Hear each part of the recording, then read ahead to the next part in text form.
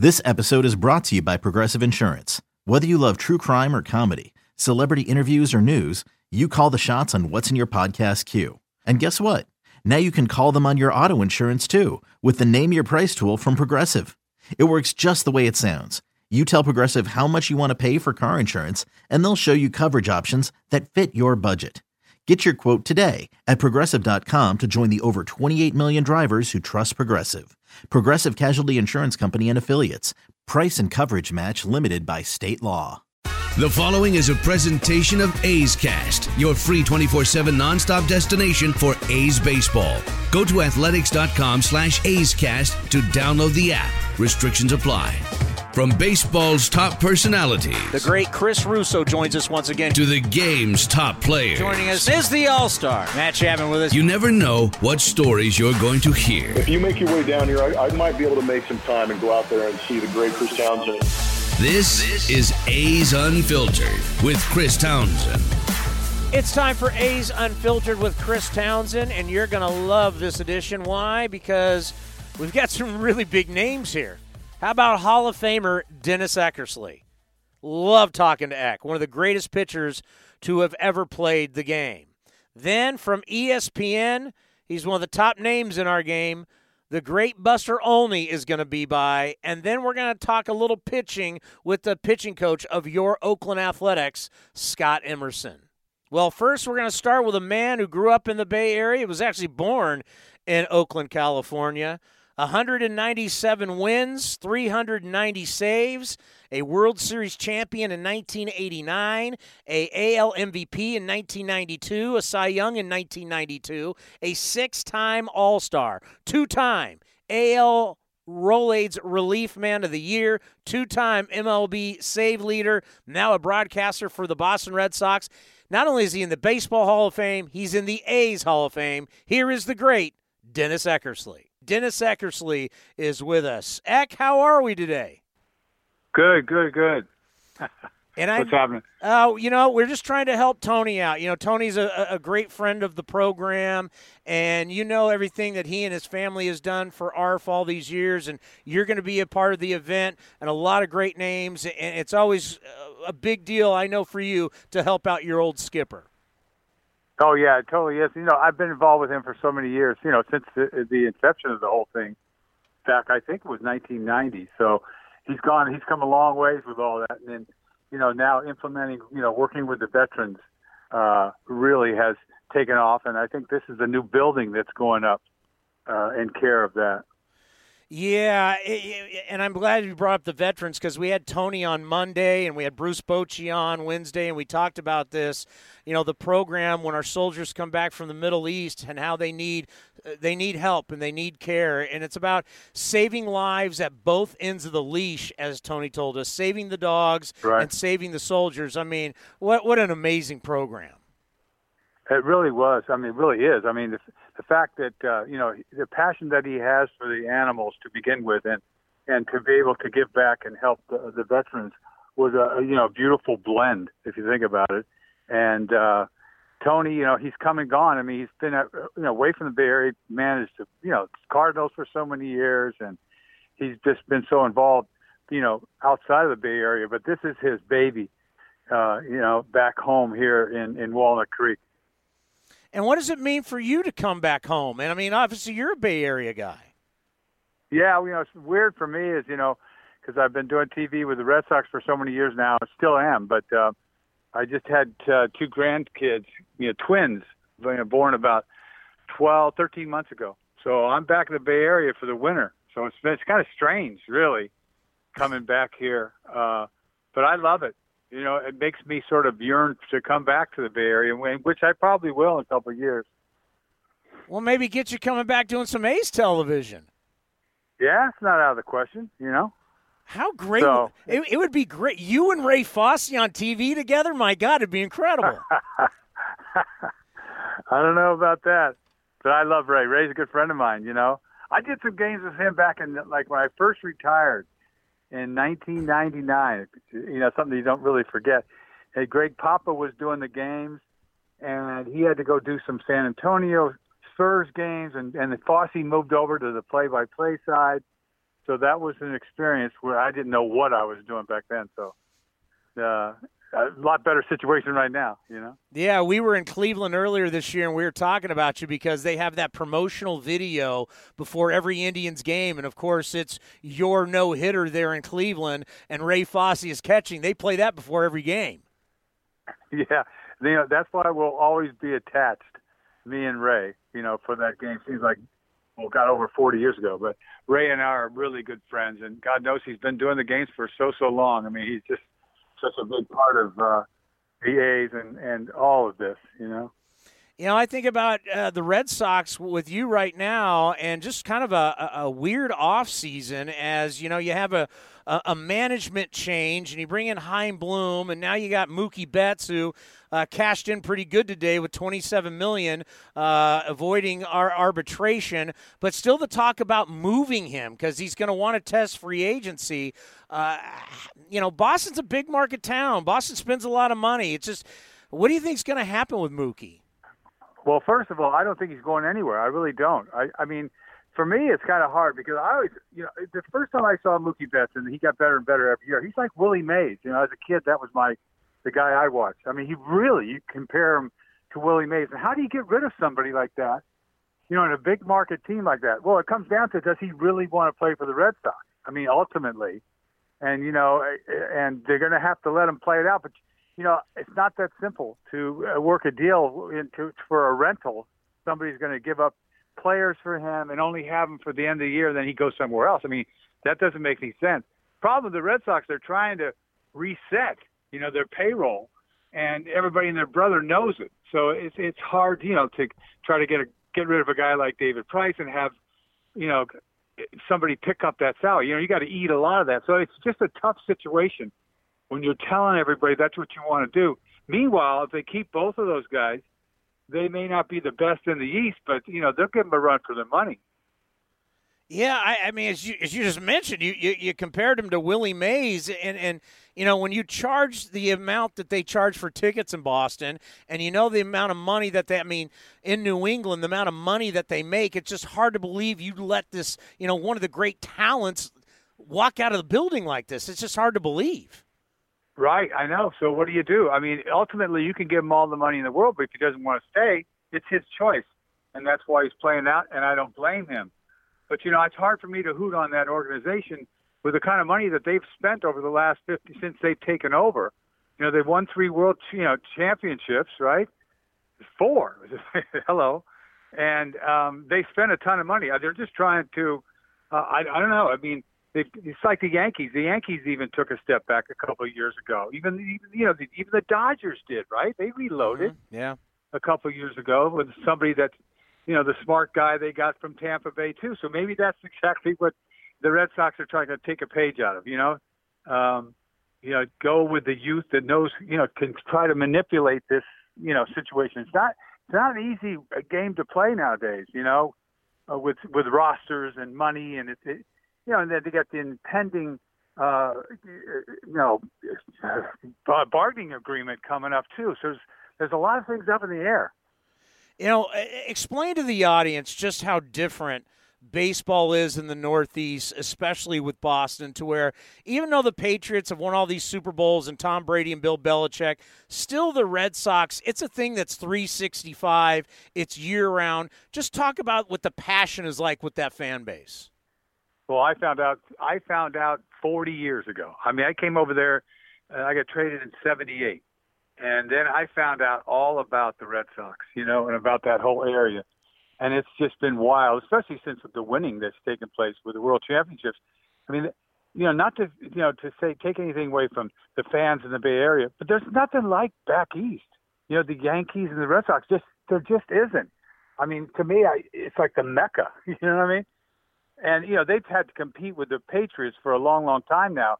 And they've taken, you know, a back seat to them. But still, it's all about the Red Sox. When you live there, it's day to day. That's all that matters. You know, it's intense. It really is. And I love it. I mean, that's the only way to, you know, to me, I'm so passionate about the game. That's the way I want it. Yeah, no, I for years there's been times where like the Red Sox would come in and they get off to maybe a little bit of a slow start. And, a lot of people here would say, it's early. It's never early. They expect you to win and win all the time. But I think about your teams in the late '80s and when you guys won the championship. You guys were like rock stars. You were like what the Chicago Bulls were with Michael Jordan. Wherever you guys went, everybody wanted to be a part of the A's. You were like a traveling road show. What was that like back in the day? I don't know. Because when you're living it, you don't realize it as much. I think when you go back and reflect on it, you go, "Oh wow, that was serious. That was special." But when you're doing it, you can never let it get away from you. You know what I'm saying? You can never get too confident more than anything else. So we came to town, and everybody knew we were coming to town. But I don't know. I mean, I'm proud to have been an A, no doubt about it, because I know how special that was. It's not that simple to do that. We had it going on for about 5 years, and with a club like with the Haas's that owned the club that lost money, if you think about it, right? They kept that team together as long as they could, but it's a different game nowadays. Yeah, well, I mean, you got Jose Canseco, you got Ricky Henderson, you got Dennis Eckersley, you got Mark McGwire, who, by the way, Mark is going to be there tomorrow in Concord signing with you. I mean, just the personalities that you guys had. Everybody just seemed to have this larger Hindu. Everybody had this larger-than-life personality. Yeah, it really was. It was not an easy club to manage. I mean, that's why I think Tony gets kudos for trying to keep that club together. I mean, because there's so many egos on that club, and for everybody to come together for the greater good, it's not that easy. It's just not. But we had the talent and we had the management, and I just know how special that time was because it's just, I played 24 years and I only won one championship, so I know how precious it is. And believe me, I appreciate that time in my life. Yeah, and obviously with the earthquake, and I know you guys had the situation, how much do we celebrate and all that. How nice is it, though, now how the A's have really reached out and celebrated the 1989 team? Because it was an awkward situation back then for you guys after you won. Like, how much could you celebrate? Yeah, that's true. I mean, I don't. When I look back, it didn't matter about the celebrating because if you were here at that time, it was awful. Those 2 weeks, and there was just sort of a gloom over the Bay Area. So us winning was, we at least had a moment in time to make everybody, appreciate it. But looking back, the A's have done a lot for the alumni and all that sort of thing, and they've kept all those teams in mind. Whether back in the '70s, those 3 years that they won, there's a lot of history here, and that's why the talk of getting a new stadium, even at one point talk of leaving here, scared me to death. You know what I mean? So hopefully everything works out here, and they've got such a good club now coming off of 2 great years. I mean, maybe they can make their mark this year. They've had just such tough luck in playoffs, let alone, the 1-game playoff they've lost twice and game 5s that they've lost. I mean, they've got luck is on their side, hopefully going forward. Let's end on this as, there's so much with the data that's out there for pitchers now, and with all the high-speed cameras and the Rapsodo and everything, and really being able to define your pitches. How do you think this technology – I mean, you had a great career. You're one of the greatest pitchers of all time, but how do you think you would have utilized all this technology? God, it's beyond me. I've been trying to get sort of get with this whole thing. I try to think, how would they do me? Would they try to design my breaking balls better? I mean, I'm saying I couldn't. You're not going to change my arm slot, right? So I wonder what they would do with me. Maybe they'd tell me, guess what? Your fastball's not playing. The spin rate on your fastball is not playing that well, so don't try to go upstairs with it. But I guess what? They would make you better. That's what it's all about. The more information that you get. So, I don't know. It's good and bad, at the same time. Because sometimes too much information, locks you up. So, I don't know. It's just I'm just trying to catch up right now with all this new stuff, Yeah, we all are. Eck, it's always let me tell you, for all A's fans listening, it's always an honor to have you on the program. We always appreciate it. Enjoy the event tomorrow with your old teammate Mark McGwire and all the great names that are going to be there, and of course helping your skipper Tony La Russa. It's going to be a great event tomorrow. Have fun, and we'll talk to you soon. You got it. Thanks, man. Appreciate it. God, he is good. I mean, he is good. I love Eck. I mean, he shoots straight from the hip, and always enjoy having him on, having a conversation with Dennis Eckersley. Well, Buster Olney, you can see him Sunday Night Baseball. You can read him on ESPN.com. And if you're a baseball fan, you should be listening to his podcast, Baseball Tonight. It is the best in all of baseball. Here is Buster Olney. Well, our next guest here on A's Cast Live, he's the best in all of baseball. He has the #1 podcast with Baseball Tonight. We listen to it every single day. We steal from it almost every single day. And, of course, what he does for Sunday Night Baseball and ESPN.com. The great Buster Olney is with us. Buster, happy holidays, happy New Year, and thank you for coming on. Yeah, thanks for having me. Thanks for the kind words. I appreciate it. Well, before we get into any baseball, obviously we know about your connection with Vermont, where you always say you wouldn't bet the farm in Vermont. You're going to be doing a special appearance with our minor league system, the Vermont Lake Monsters. There's a special event you're going to be a part of on January 25th.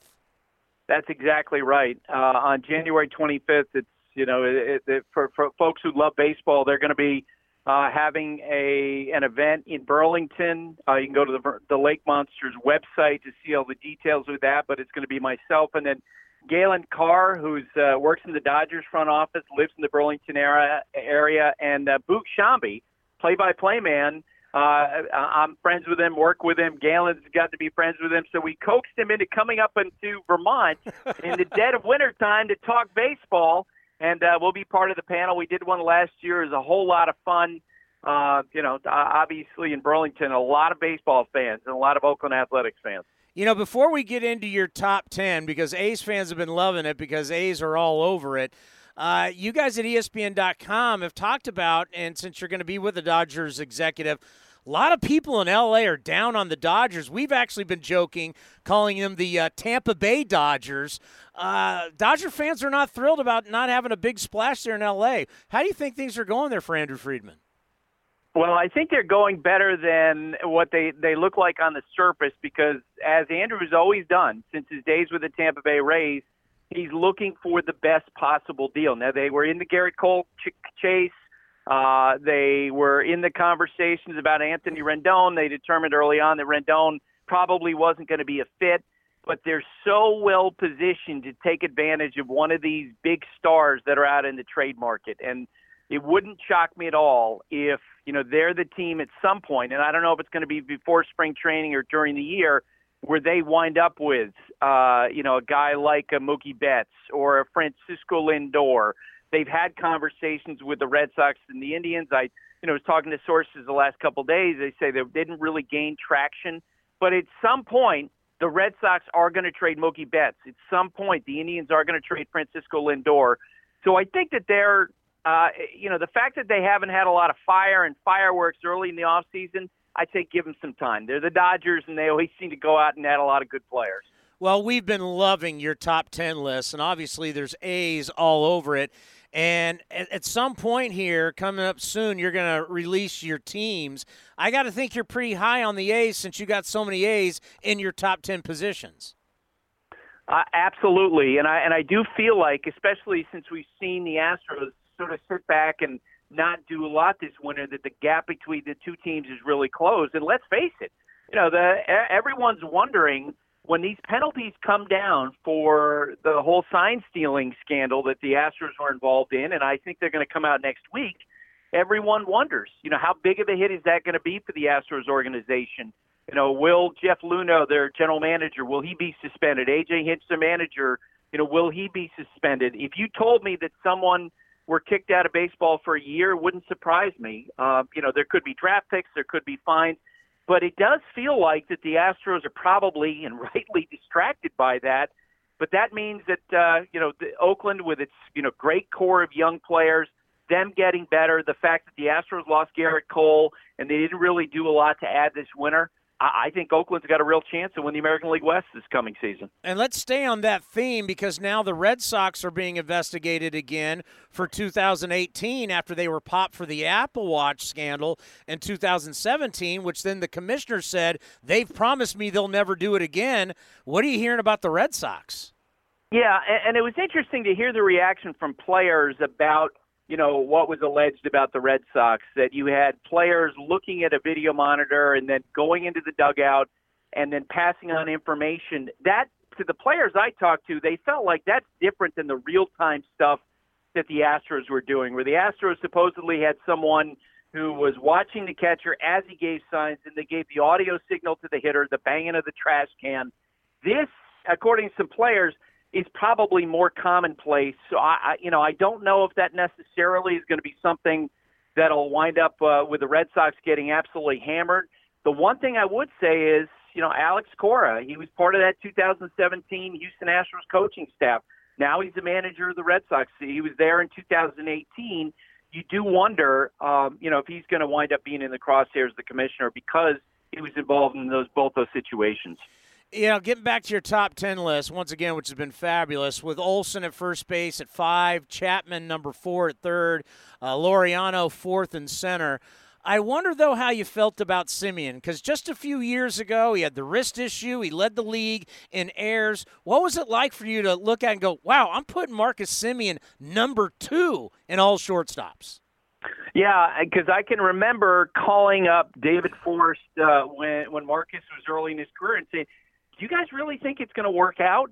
Because I, like everybody else, would see the box scores every day or watch him play, and he'd see the errors. And he told me flat out, he said, we really believe that he's going to get better. And at that time, he was telling me how Ron Washington would continue to tell him, look, I really believe in this kid. And that was the voice in my head all year this year, because everything that they were telling me back then has come to fruition. And when I reached out to evaluators with various teams and asked them, hey, give me your top 3 shortstops, give me your top 5 third basemen, those sort of questions. When I talked about the shortstops, boy, it was impressive to hear all the kudos that Marcus Semien got for how the type of player that he's become. And look, us in the media, we're all focused on Mookie Betts because he's a former MVP. He's a free agent after next year. I feel like we need to start talking about Marcus' situation. Agreed to an arbitration settlement with Oakland, but he's going to be on the front burner too in terms of what his future is going to be about because he's become that good of a player. Yeah, there's no doubt about it, and he means so much to the organization because he's a local kid. He grew up here. Yeah. He went to Cal. His wife was an athlete at Cal, and we've had his wife tell us down at the winter meetings in San Diego, they want to be here. They want to raise their kids here. So that's always an interesting situation when you have a player even kind of say, I may even take a hometown deal. That kind of puts the pressure, don't you think, on David Forst and Billy Beane? If you're talking about building a new ballpark and building the organization the right way, you got to ink a guy like this up. I would think so. Now, I do think that and a parallel situation is definitely with the Indians in Lindor, where you have a team that typically has a smaller budget in Cleveland, and I think internally they're probably at peace with the idea, look, he's going to get paid big money by somebody, and we're just not going to be able to afford that. So I do think if Marcus is going to stay, it's got to be him driving the deal. Because I can't imagine that if he actually got market value, that's something when you look at the history of the A's and what they pay players and where their budget is, I can't imagine imagine the team paying him market value based on how great he was last year. We love Josh Donaldson. He'll always be a guy that we remembered as a terrific A, and he's out there right now, and the rumors of who's still interested, what deals are on the table, are the Nats still in, are the Twins in, does he go back to Atlanta? What are you hearing about Josh Donaldson? Most of the people that I speak with think in the end he's going to wind up back in Atlanta. That was his team that he rooted for growing up. Alex Anthopoulos, the general manager of the Braves, of course, was the general manager of the Blue Jays when they made the deal with the Athletics to bring him over there. They have an excellent relationship. Josh had a great year for them last year. From what I understand, there's a sense that he's not in a big rush to make a decision. I think he's, willing to let the bidding play out. And his camp has indicated the Braves that before he signs anywhere, he's going to give them a chance to match. Considering where the bids are, 4 years and probably over $100 million, I got to believe that in the end he's going to wind up back in Atlanta. And another third baseman, which I was shocked when it happened. Now I kind of understand a little bit more with Arenado. When a guy has an opt-out clause coming up, you get a little worried. But you sign this deal, and this player, you say, you're the face of the franchise. He stands up there and he says, I want to be a Rocky for the rest of my career. And then 1 year later, all these rumors, it's 50-50 whether he's going to be traded. What do you make about this mess with Arenado and the Colorado Rockies? It absolutely is a mess. And we don't know exactly because no one's come out on the record and said exactly what's happening. But let's face it, it's one of two potential situations. One, that less than a year after the Rockies gave him that deal, they're looking at it and saying, boy, we don't know if we can afford this. And we just talked about Lindor and Semien and, with a team that doesn't have a huge budget. And maybe that's what's going on with the Rockies. Or it's Arenado, who spoke very passionately in September and talked about how he wants to win. He hasn't come out and says he wants out of Colorado, but if that, in fact, is what's driving it, I got to tell you, if I were the Rockies, I'd be a little bit frustrated because I'd be like, look, we made a commitment to you, and we want you to give a commitment to us as we move forward, considering the financial investment we just made in you. Now, he controls the situation because there's a full no-trade clause. You mentioned the opt-out clause, and this is the worst possible time for the Rockies to be trying to trade him because Josh Donaldson's available after Rendon was available and Chris Bryant is available in trade. And I had an executive say to me that he thinks the perfect comp for this situation was what happened with Giancarlo Stanton, where in the end the Marlins had to give away an MVP caliber player eating money to move him to the Yankees because Stanton controlled the situation. That's, I think, what's going on with Arenado right now, and it is terrible for the Rockies. Yeah, it's pretty unbelievable. Before we let you go, we're right around the corner. As I was telling you before we brought you on, our first broadcast is going to be February 22nd, so baseball's about to start. What's the one thing you're looking forward to the most for the 2020 season?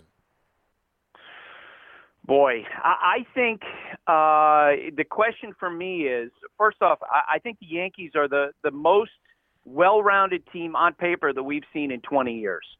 And knowing, how baseball is, I'm really curious about who emerges to challenge them. Will it be the Astros, who obviously have a lot of great players? Will it be Oakland? Will the White Sox take a big step forward after all the moves they made?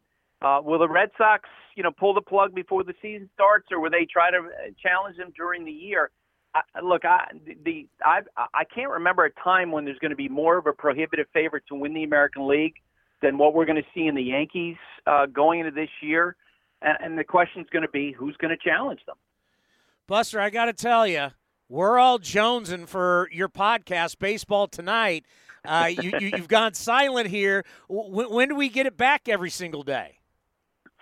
Every single day. It'll come in the middle of February once we get into spring training. You just dropped one the other day. Had a great conversation with A.J. Ellis, the longtime catcher, about how that position is changing so dramatically with the electronic strike zone coming on board. All of the nuance of the position will become obsolete. I think it's an incredible landscape changer that we haven't really been paying attention to yet. Well, I got to tell you, as I tell you, we take from you all the time. After this interview, we are going to be playing that here on the show and discussing it. Plus, we miss Sarah Langs. We miss Himbo. We want to get the band back together. Well, I appreciate it, Chris. Yeah, absolutely. We're going to be doing that. You are the best, Buster. Keep up the great work. We'll be reading you. We'll be watching you. And, of course, listening to the podcast. Be well. I appreciate it. Good luck with the Athletics. Yeah, I really mean it. His podcast, I listen to it every day. I listen to it on the way up to the games or if it's a road game, I listen to it at my house. Such great info. If you're a baseball fan, it's about an hour long every single day, Monday through Friday during the baseball season. But if you love baseball, you should be listening to the Baseball Tonight podcast. Well, we talked about Eno Sarris of The Athletic and his article about college baseball and these pitching labs, and how now there are doctors getting involved at these schools. These universities have hospitals, and they have doctors working with these players trying to keep them healthy. It's really fascinating what's going on in some places in college baseball with the technology and the medical going hand in hand. Eno did a great job writing about it. Someone who knows a lot about that is the pitching coach for your Oakland Athletics, Scott Emerson. And we talked to Emo about a lot of different things, throwing programs for his players in the offseason. Here is the pitching coach of your Oakland Athletics. Well, now joining us here on A's Cast Live, he is the pitching coach for your Oakland Athletics, the best in the business. Emo, Happy New Year. How are you? Hey, Happy New Year to you guys and all the A's fans. What we got to be thankful for and what we got to be looking forward to a great season this year is going to be awesome. I was just talking with Billy Bean in the offices about how fast this offseason is going. And, we talked about how when you don't think your team's going to be very good, the offseason goes for a long time. But when you have expectations and you think you're going to be good, the offseason goes really, really fast. And I think it's got to be the same for you. Yeah, it's just you're looking up on a Sunday, and the next thing you know, it's the following Sunday. I mean, it is coming fast. Starting to put together the spring training program for all the pitchers. They're going through their off-season program, keeping in touch with them the best we can, and it's going to be an exciting time, in my opinion. You think back of what baseball was years ago when players actually had jobs in the off-season, the big leaguers, and then they would come to spring training to actually get into shape. Now these guys, obviously, they don't have jobs in the offseason. Our pal Marcus Semien just got $13 million today in arbitration. Good for him. So these guys don't need to work in the offseason, but they work out a lot. So how much do you want them to work out, and how much do you actually want them to, hey, let's slow it down and rest a little bit? It's going to be a long season. Well, I think some downtime is good, and I'm only talking 2 weeks maybe, but I want these guys up and around moving. I know they've been very active in their strength and conditioning and their arm care programs. We have a 10-week throwing program now. We were at 8 weeks, and I thought, a lot of guys want to get going early. They're excited to do new things. So we started up around December 1st this year, ramping the guys up and get going. They're going to throw 8 bullpens on their own before they get to spring training, but I want them active. I think there's a difference between going out and playing catch and there's a going out and pitching. The pitching is the wear and tear, but the playing catch part for me is the conditioning aspect. Yeah, because you want guys being ready, pretty much ready to go by the time pitchers and catchers report, because you guys get right out of the gate throwing bullpens. Yeah, we'll go bullpen 2 days off, bullpen 2 days off, BP, and then we'll start lining up guys for games. We got a split squad game day 2 of spring, and then I think the following weekend we got another split squad where some of us are going to be going to Las Vegas and playing. So you want the guys ready to go, but you don't want them coming in maxing out their velocities and being too amped and too ready, because it is a long season. I think some of the younger pitchers are the ones you got to keep your eye on in the off season and in the early parts of spring training, because they want to come in and impress you and make the club during spring training, come out throwing 97, 98, and you get a good impression. But for me, a lot of the impression came during their body of work last season, and being able to watch the young guys through our video system and the technology that we have now. And, I know what they can do. I see what they can do. And spring training, I just want to make sure everybody gets through spring training healthy and starts the season ready to go. So there's going to be an extra roster spot, a 26th man going into this season, but we haven't heard the determination of whether it can be a pitcher or not. Let's just say it can be a pitcher. What kind of guy would you like to add to your staff for that 26 slot on the roster? Well, from what I heard, Tommy, you cannot have more than 13 pitchers on your staff. Is that for sure? I believe so. And then when rosters expand in September, you can go up to 28, but you can only have 14 pitchers on your staff. So, we've been carrying 13 pitchers for the last 5 years on the staff.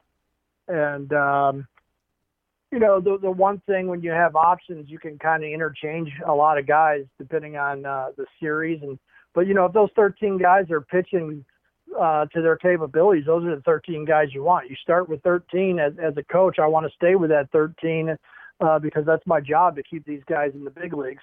And then, I want the guys in AAA pushing the guys in the big leagues. But from my understanding, it's 26 man, but you can only keep 13.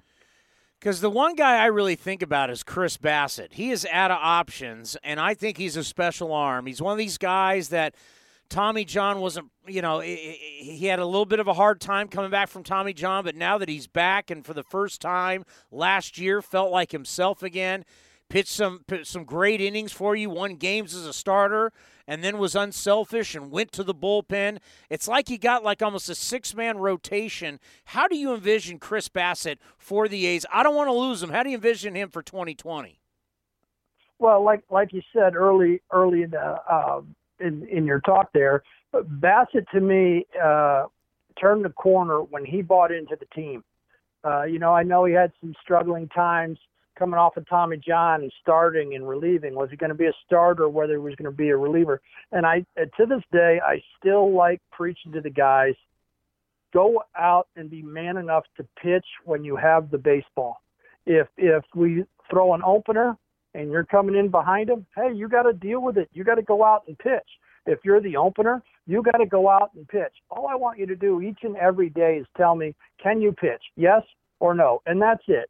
And then my job is to determine, how many pitches I think you should throw based on your previous outings and all that stuff. But when Chris Bassitt decided, hey, you know what? And he's even told me, and we talk about it all the time, just pitch me whenever you want. I'm ready to go. And that's the attitude that I'd love for our pitchers to have. Just give me the rock when you want me to have the rock. I'm going to go out there and compete. And when Bassitt did that, but he found himself in the rotation because we needed him in that rotation. And he did go out and have a heck of a year. So I think the important thing that I love about Chris Bassitt is he's the swing role. He's a guy that I feel comfortable, personally me, giving the ball at any point in the game, early, late, middle, close if he had to. If Liam comes in and has a couple days where he's gone a couple days in a row and he can't close, you got Bassitt. You got Bassitt maybe stretching the middle of the game, depending on what we're going to do with Puck and Luzardo's innings. That they didn't have as many innings as we'd hoped for last year. So you kind of got to monitor him a little bit this year. Can he go long? Can he go short? I think Chris Bassitt can do that, and that's what he's going to bring to the table this year. By the way, I love that mentality. I just love the mentality of, listen, we don't need to have roles. Not everybody has to have a role. We need to get 27 outs every single day. Whenever you get the ball, just go out and get me outs. I love that mentality. I mean, if you look at it, this is what we did. I hear this. Well, he's never done that before. And I'm like, this is how we grew up playing baseball. If you were ever a high school baseball player and you started a high school baseball game in a tournament, 2 days later or maybe even the next day, hey, I threw 117 pitches one night and pitched the next night in the semifinals of the state championships because we won the game the night before and we were losing the next day. I went to the coach and said, hey, I can go. Now, he only let me finish up the inning and get us out of that jam. But this is what, we did growing up. We showed up at our travel ball games or our travel ball tournaments and hey, you guys ready to pitch? Yep. Okay, you're starting. Hey, you be ready. Hey, you might start game 2 depending on how game 1 goes. And I think eventually in baseball, you may see some of that coming to where, hey, we're just going to all build up to as many pitches as possible. Now, some guys can't build up to 50, 60 pitches because they just physically can't take it. I think we talked about that before. That's why guys are relievers. Why don't we start such and such? Well, some people don't know that he starts fatiguing, his arm starts hurting after 45 pitches. But if we build everybody up to their max distance of pitches, you may see so many different combinations because, sometimes the mentality is, win today and worry about tomorrow, and then when we get to tomorrow, we'll worry about it. Yeah, earlier this year, being with the Raiders down in Los Angeles, taking on the Chargers, Darryl Worley was a career cornerback. At one point, all the safeties were hurt for the Raiders, so Paul Guenther said, you need to play safety. So here was a guy who's a career corner playing safety. I mean, you got to do what you got to do to win games. I mean, for God's sakes, Magic Johnson at one point played center in the NBA Finals. Why? Well, because they needed him to play center. So, I mean, it's like I really do like that mentality. I want to get into today, there was an interesting article. I know you got to glance at it from our buddy Eno Saras from The Athletic, talking about how there's certain college baseball teams, and people have to realize there's certain conferences like the SEC and the ACC, and certain schools, they're just cash rich from football and basketball and all the donors and their networks and all of that. And some of these schools have been able to beef up their technology. And I know one you're going to go look at, and I find it very interesting, the relationship Wake Forest baseball and the relationship they have with their actual hospital on campus and all the pre-med students that are working with the baseball players and taking all the data that they're getting from the Rapsodos and all these different technologies and working with these players and trying to keep them healthy. I know soon you're going to go up there and check this out. Yeah, our area scout here in North Carolina, Neil Avent, went to school at Wake Forest, and he's setting up a day for us to go up there probably next week or the week after. I wanted to go during All-Star break when I was home. I'm about 70 miles from Wake, but he's going to set something up, and we're going to go look at the lab. Townie, that these labs aren't new, but the technology is new. ASMI, American Sports Medical Institute, with Dr. Andrews, who does a lot of the Tommy Johns, and Dr. Glenn Fleisig down in Birmingham, Alabama. They had a great pitching lab for the last 20 years. And former A's pitching coach Rick Peterson was involved in that. And I've been able to speak at a couple of the ASMI conventions. But, the technology has definitely changed because, I've used Sony cameras in plenty different angles and used a software called Dartfish to create my own little pitching lab. But at Wake Forest and these college programs, I mean, they're getting so in-depth, they can monitor body movements with the cameras and turn the body movements into stick figures. And, I mean, it's just getting really high-tech that it's from a health based issue. I won't say performance because the performance still always has to happen on the field. There's a lot of people saying technology will change performance. Well, technology just gives us the feedback to what's going on. The player actually has to change himself to have better performance. Yeah, I'm glad you said that because Al Leiter the other day, talking about this article by Eno, they're breaking it down on MLB Network, and Al Leiter's son is a freshman at Vanderbilt, and they're one of the top technology schools out there for college baseball, and they have their lab, and everybody knows how good Vanderbilt baseball is. And he was talking about his son and all the technology and learning everything, and Al Leiter says, you know what, I don't care what your spin rate is. At some point, the only thing that matters is if you get outs. You can have the greatest numbers you want. You can have all the data you want. Do you get people out as a pitcher? Well, I'm glad you said that because, I kind of put it as a pyramid, and at the top of the pyramid is outs.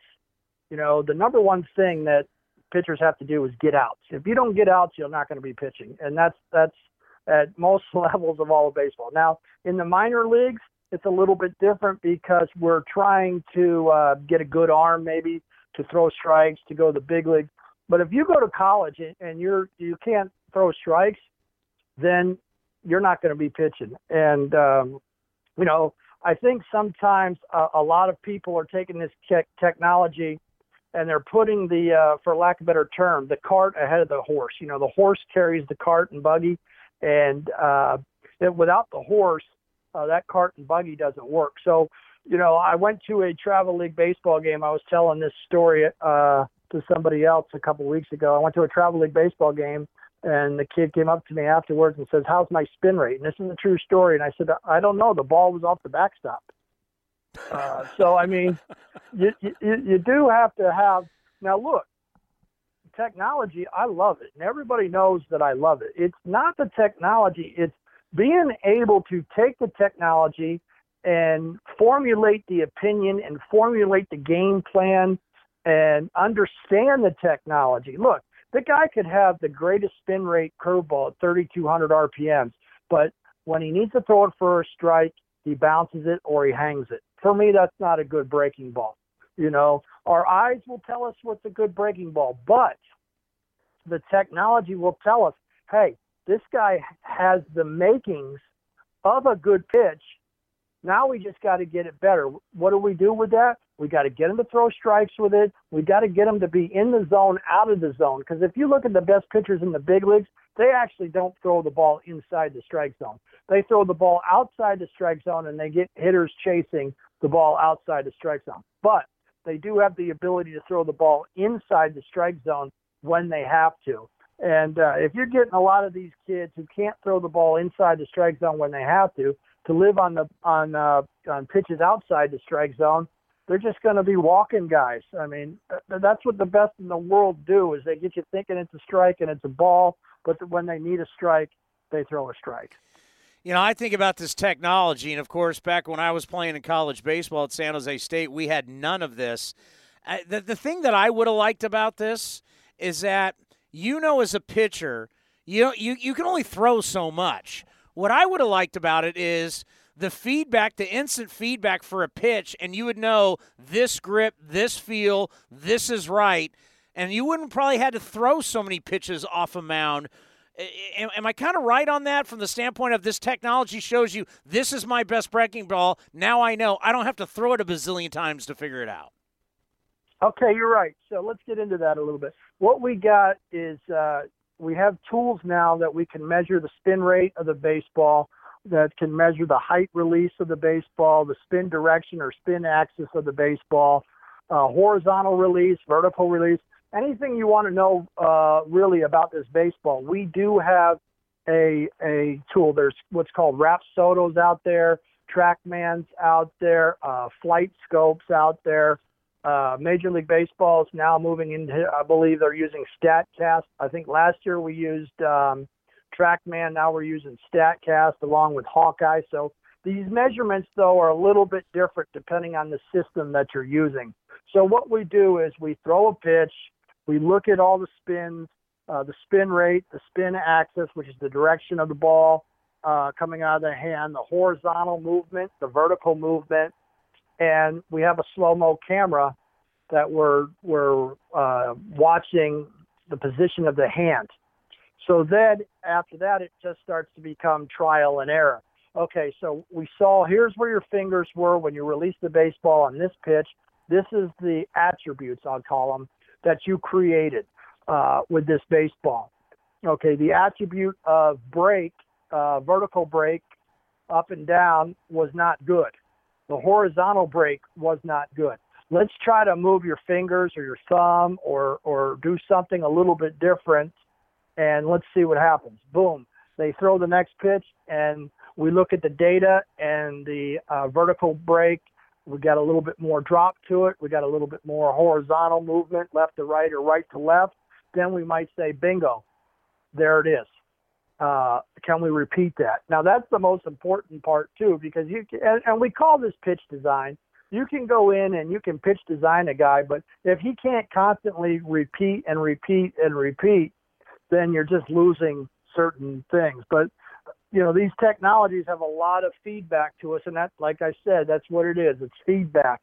But that doesn't tell us whether we're going to be good or not, or whether we can get outs or not. It just tells us this is where our range of pitches are. When did you become an engineer? Well,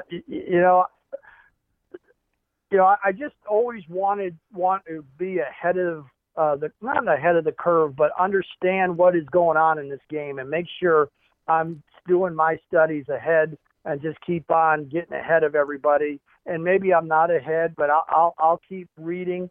I keep doing my homework every day, and making sure that, I know what's going on in this game and I know what people are teaching.